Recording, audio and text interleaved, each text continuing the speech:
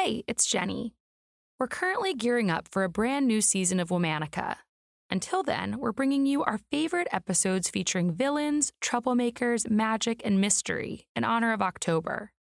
Now, on to the episode. Hello. From Wonder Media Network, I'm Brittany Martinez, a producer here at WMN, and I'm so excited to be introducing this best-of episode of Womanica. Today's episode originally came from our Villainesses theme in August 2019. This Womanican was a 16th century Hungarian countess who allegedly murdered hundreds of local young women and bathed in their blood. Some even say she was the inspiration for Dracula. I read a lot of horror novels, and hearing that this woman had an influence on the modern vampire genre is so interesting to me. Now here's host Jenny Kaplan to talk about Elizabeth Bathory. Elizabeth was born in 1560 into an extremely prominent Protestant family of Hungarian nobility. Her family controlled the territory of Transylvania, and her uncle Stefan was king of Poland.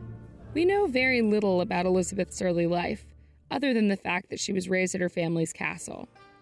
In 1575, when Elizabeth was just 15, she married the son of another powerful Hungarian family and moved into a castle given to the couple as a wedding gift from her husband's family. Elizabeth had 4 children, and as far as we can tell, her life appeared to be relatively normal until her husband's death in 1604. That's when rumors started circulating that Elizabeth was committing acts of murder and extreme cruelty in the castle. People apparently found it hard to believe. For 5 years, accounts that peasant women had been murdered were ignored. Finally, in 1609, claims that Elizabeth had murdered noble women started attracting actual attention.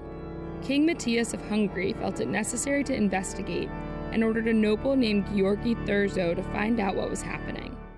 Georgi took depositions from more than 300 witnesses and survivors living in and around Elizabeth's castle, who supposedly verified the stories of serial murder and sadism.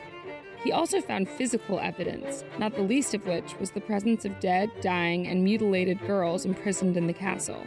Based on the interviews and the physical evidence, he determined that Elizabeth had tortured and murdered more than 600 young women with the assistance of her loyal servants. Elizabeth and her servants were arrested on December 30th, 1609. 2 years later, the servants were put on trial and 3 were executed. Elizabeth herself was never tried, likely because this would have been a public embarrassment. Instead, she was put under house arrest in her own castle, where she remained until her death. The story of the countess who murdered hundreds of young women in her castle quickly made its way into the national folklore, and over the centuries, the story evolved. For example, many versions of the Elizabeth Bathory story claim that she murdered young girls so that she could bathe in the blood of virgins as some sort of beauty treatment. Others claim that she had vampire-like tendencies and needed to drink their blood. These and other claims were generally recorded years after Elizabeth's death and are not historically reliable. Still, Elizabeth's infamy persists to this day. She's often compared to Vlad the Impaler, and some insist that she served as the source material for the masterpiece novel Dracula. While documents exist from the 1611 trial supporting accusations against Elizabeth, many modern scholars question the veracity of such evidence. Elizabeth, after all, was a powerful woman of her time, made more so by her control of her husband's massive estate after his death. It's interesting to note that King Matthias owed Elizabeth a rather large debt. That debt was forgiven in exchange for letting Elizabeth's family manage her captivity. As such, historians have suggested that the acts attributed to her may have been politically motivated slander, designed to allow her relatives to appropriate her vast land holdings. Regardless, Elizabeth Bathory is certainly a name to be remembered in the books of history. All month, we're bringing you the best of villainy, magic, and mystery. Tune in tomorrow for another of our favorite episodes.